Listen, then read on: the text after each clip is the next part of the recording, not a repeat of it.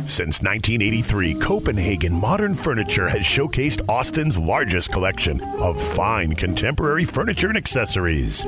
Now, at Copenhagen, save $500 on any stressless signature or leg comforter recliner model. For more ways to save, shop online at CopenhagenLiving.com or visit the showroom on Breaker Lane. Copenhagen Modern Furniture, Austin's premier destination for everything contemporary since 1983.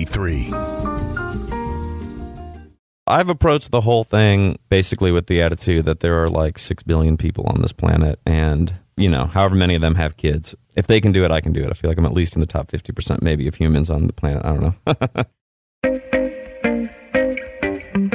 Welcome to I Love You So Much, the podcast about people, places, and things we love about Austin. Our podcast is from the feature staff at the Austin American-Statesman, and we're sponsored by Copenhagen Furniture. I'm Peter Blackstock, and in this week's episode, we focus on fatherhood. In the live music capital of the world, it's not uncommon for fathers who regularly play gigs in the clubs at night to be on dad duty during the morning and afternoon if their spouse has a full-time day job. We talked to two such daytime dads, Croy Baum, who plays urban country music as leader of Croy and the Boys, and Andrew Nolte, a pianist and pop music composer who was our December 2018 Austin360 Artist of the Month. First, let's hear from Croy, who sat down to chat with Austin360 writer Deborah Sengupta-Stith in our studios a few days before Father's Day.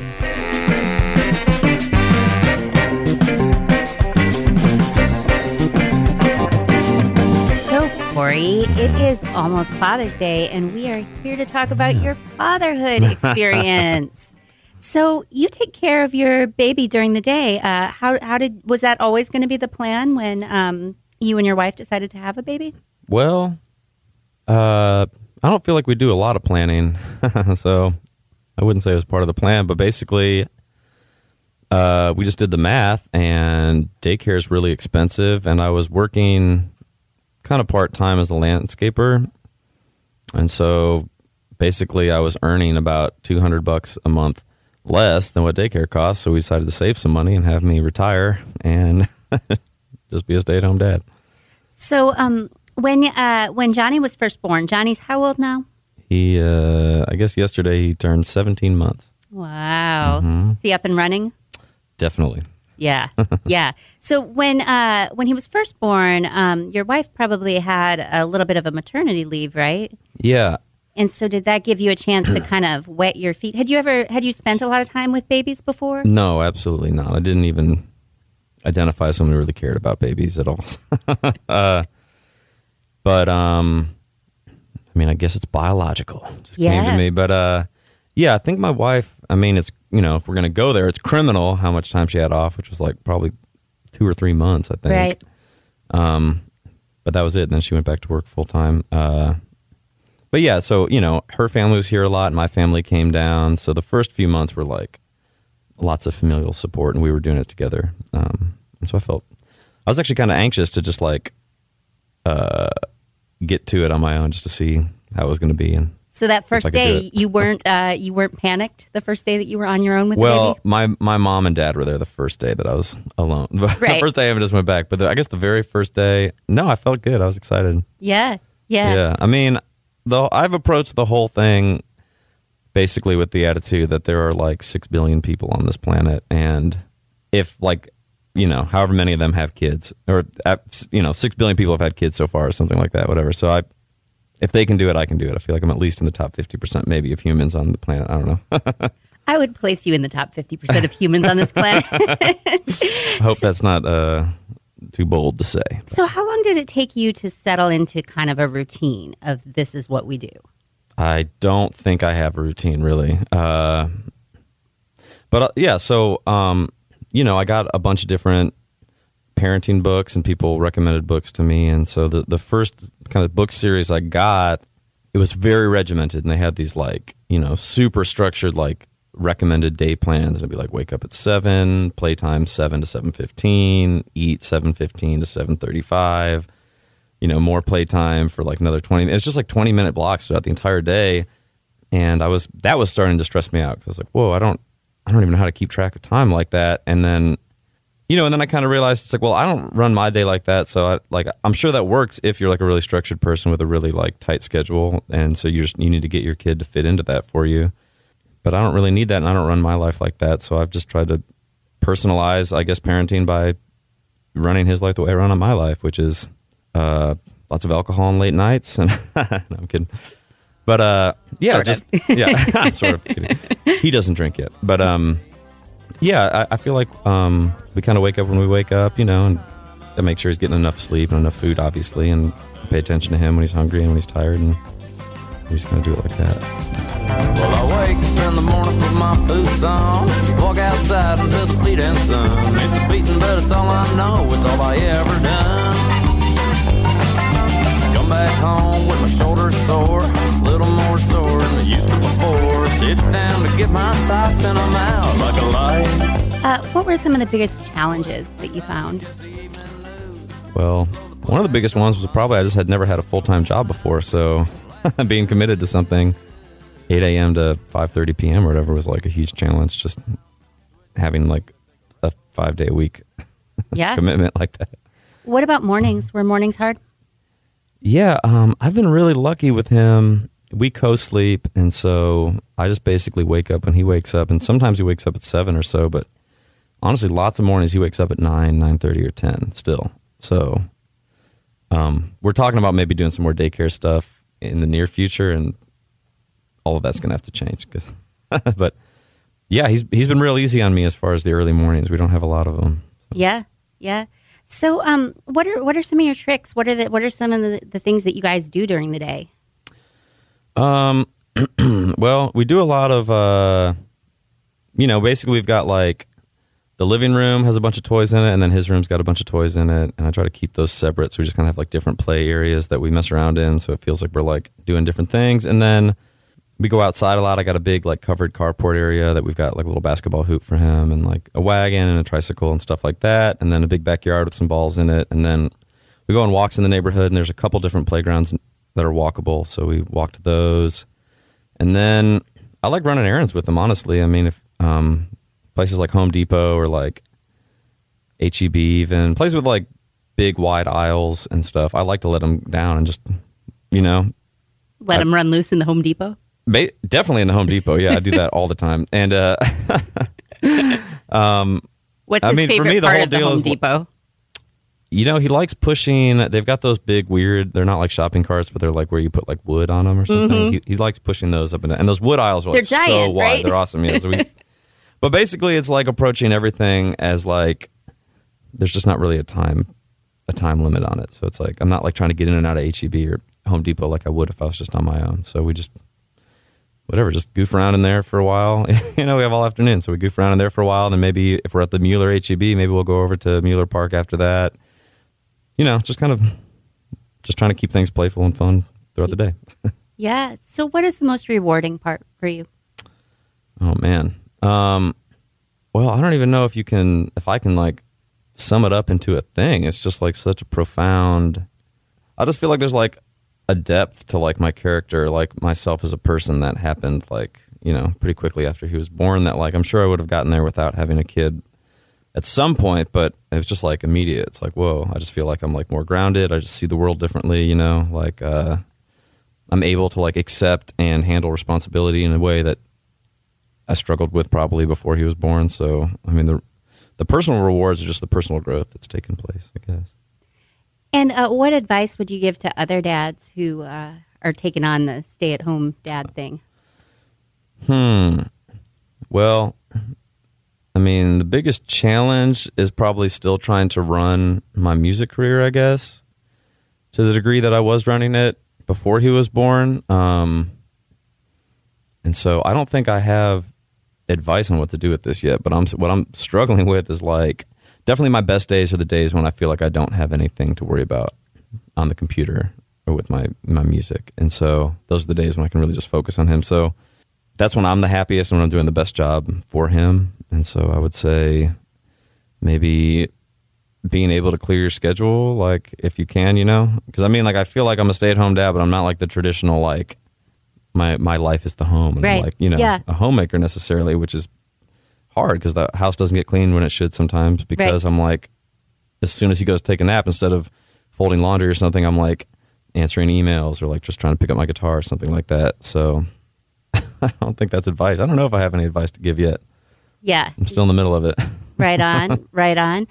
Well, are there any other places that you find are really fun to take Johnny in Austin? I feel like I'm still like, I haven't like fully explored all the kid options. I'm still like slowly putting stuff on my radar because I just never paid attention to it, obviously. Right.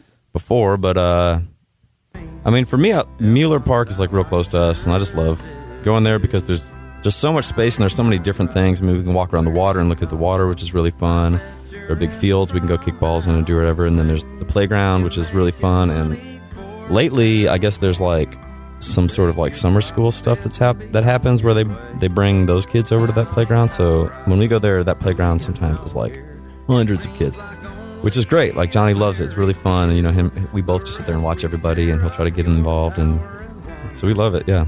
So, cool. Yeah. Well, Corey, thank you so much for coming to talk to us today. We really appreciate it. My pleasure.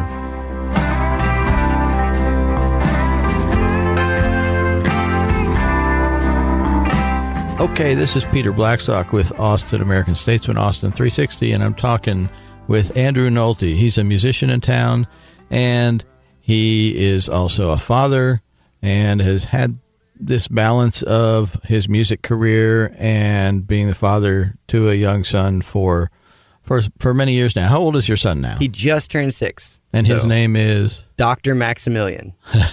He is set up to be a Bond villain. Is that what's on his birth certificate? That's on his birth certificate. Dr. Maximilian Gilbert Nolte. So he refers to himself as Dr. Max, but I call him Dr. Millions. So did you know from the outset that you were going to be in this situation where you were sort of the stay-at-home person and your wife was going to be working the day job, or how did that develop? No, we didn't plan that at all. We didn't plan anything. We never planned things. Life kind of happens. So she gave birth to Max, and I was going to just work a whole lot more shifts. And so I started working a lot of bar shifts at Chewy's and was just picking up doubles all the time. And she was going to be the stay-at-home mom. And then we were going to both go to part-time and try and juggle it. And she got stir crazy at home, just did not want to be home having to keep up with all that stuff. And I'm more of the multitasker in the relationship anyway. And so what started as just a tag out to say, okay, I'm going to go back to work for a little while and you stay home for a little while. We both really liked the arrangement. And so we just stuck with it. It worked better for us. And then magically it happened. So now I get to just play music all the time. Yeah, and how long ago was that you made that transition? He was only like 6 months old. So wow. Like right out the gate, we realized this wasn't working that way and switched the other way. And he's how old now? And now he's 6. Yeah. So about 5.5 years of just doing this. Right. Juggling the time with Max and trying to get to gigs on time. Yeah. And how did that work out? Was it sort of immediately, hey, this totally works for us, or did you sort of have to sort of figure out how that was going to all fit together over the course of doing it for a couple of years? We're still learning it. Yeah. It's an active thing. So every time a tour comes up, it's a new adventure figuring out how are we going to handle childcare, or, you know, like right now I'm doing a theater show with Andrea Ariel, and so we have Tech Week is this week, and he's out of school. And so he's been at rehearsals following the dancers' choreography, rolling around on the ground and everything with them, and mimicking all of their movements. And then he's got his tablet in the corner when we're playing stuff, and he'll run up to me and ask me to fix something for him. Got friends that I never met. We stalk on the internet, but I'm not even here. It's just my avatar while I'm watching from afar. I crawl across the web that spreads before me. The one thing that changed recently is that when he got old enough to go to school, that sort of shifted what your days were like, right? Oh, yeah. And so then I suddenly had a lot more time during the day, in the mornings. And you can't really go and get there's no job that's only in that little window of time between when a kindergartner is at school and when they get out, kind of a thing. And so, it's an interesting time play kind of a thing, because you can't really work on a lot of musical projects that early in the morning either. And so, I suddenly found myself really stir crazy and writing a lot more. So my mornings became like a lot of like musical catch up time when I had to learn a bunch of things or chart out, whatever that week's gigs are, or if I finally have a chance to make demos, that's my window, is early in the morning. It's like coffee and demo time. Yeah. And, I think we talked a little bit about this when I wrote about you a while back, but it was almost kind of a bittersweet time when he started going to school, right? It was incredibly sad. It was. The funny thing is, it was preschool that really broke me. It was, realizing that all of this time that I had that was just one-on-one time with he and I all day, it was suddenly whittled down to this little window. When school's done with him, I get him after that. And it's finite. And that big open time where we went to the park every day is suddenly like gone. Like, now we have to fight for a chance when we have time to go to the park, when it's not super crowded and we don't have to go to the grocery store and run errands or anything, But there's this really beautiful window in there where all day, every day, we could just go to the park. We just get up and go to the park. We want to go adventuring? Let's go do that, I think a lot of musician friends of mine are going through the same thing right now. In fact, I have current friends with children that are stay-at-home dads right now doing the exact same thing I just did and going through it all over again. So I'm kind of living vicariously through their adventure of getting no sleep and staying up all day, with the kid after getting home at 3 a.m. from a gig and everything like that, and getting to go out and adventure all day. Yeah, I think that's one of the interesting things here, because Austin is such a music town that, we're talking to you about this, but you're one example of a lot of people who are in this situation for sure. It works out well because, you can't do gigs.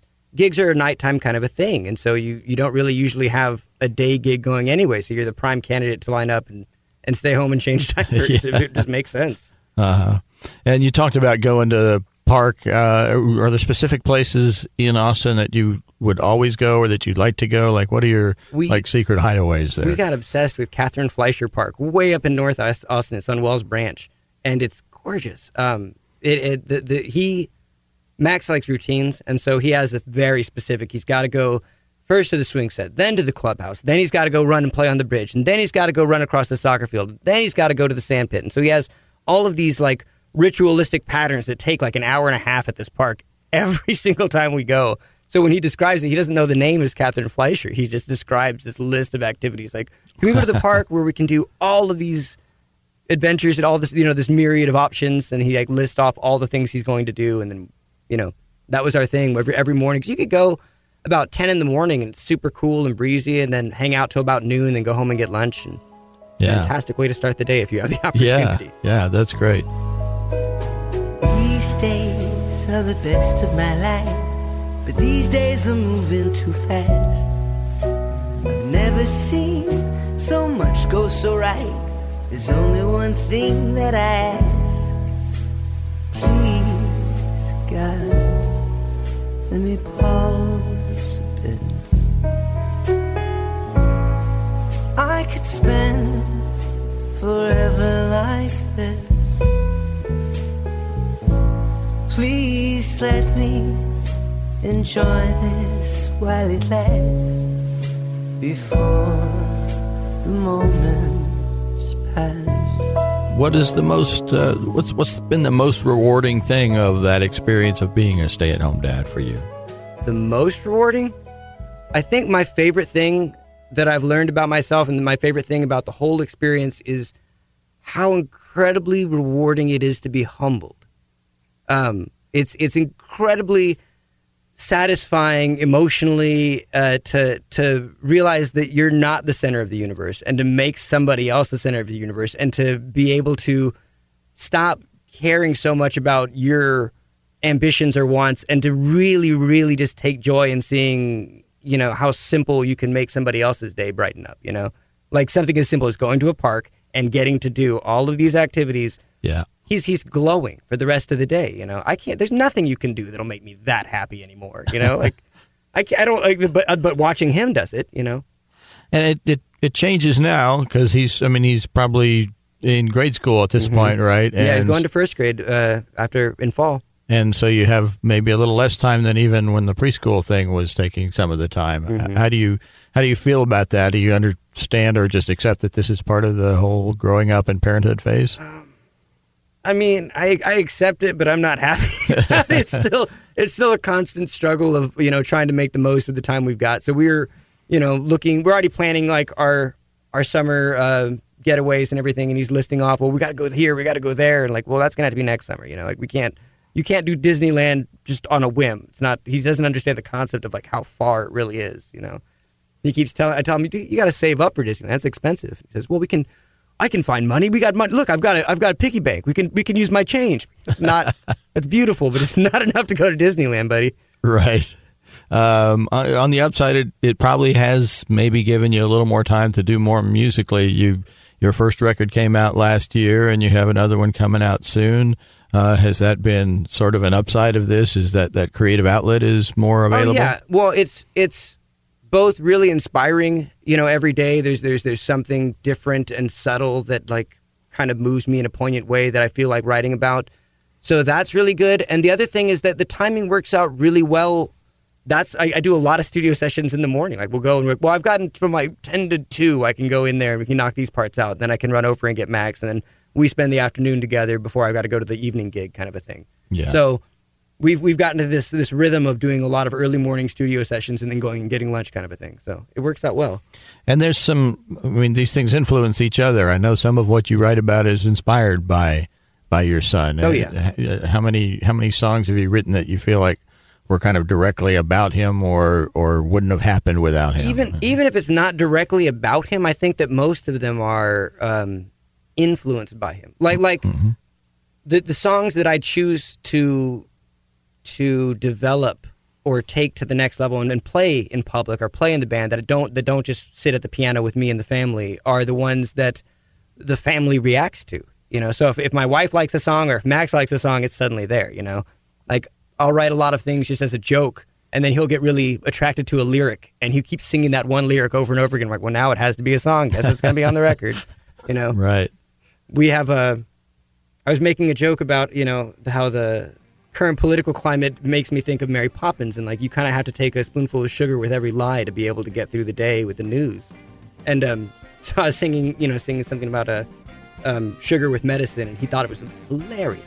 And so now I've got a new song called Sugar with Medicine. Thanks, Max.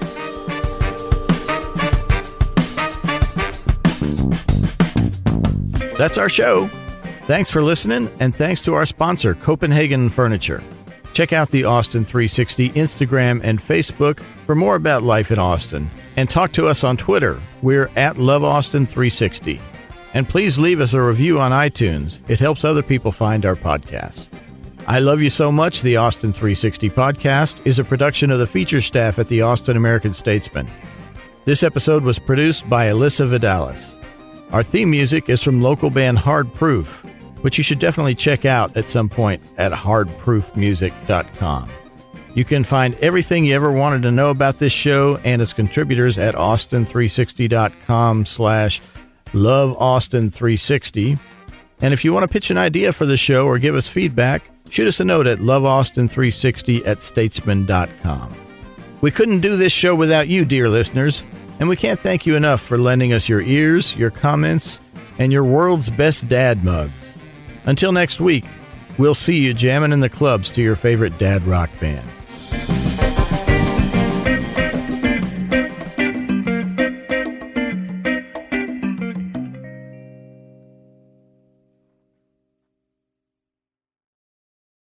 Since 1983, Copenhagen Modern Furniture has showcased Austin's largest collection of fine contemporary furniture and accessories. Now, at Copenhagen, save $500 on any stressless signature or leg comforter recliner model. For more ways to save, shop online at CopenhagenLiving.com or visit the showroom on Breaker Lane. Copenhagen Modern Furniture, Austin's premier destination for everything contemporary since 1983.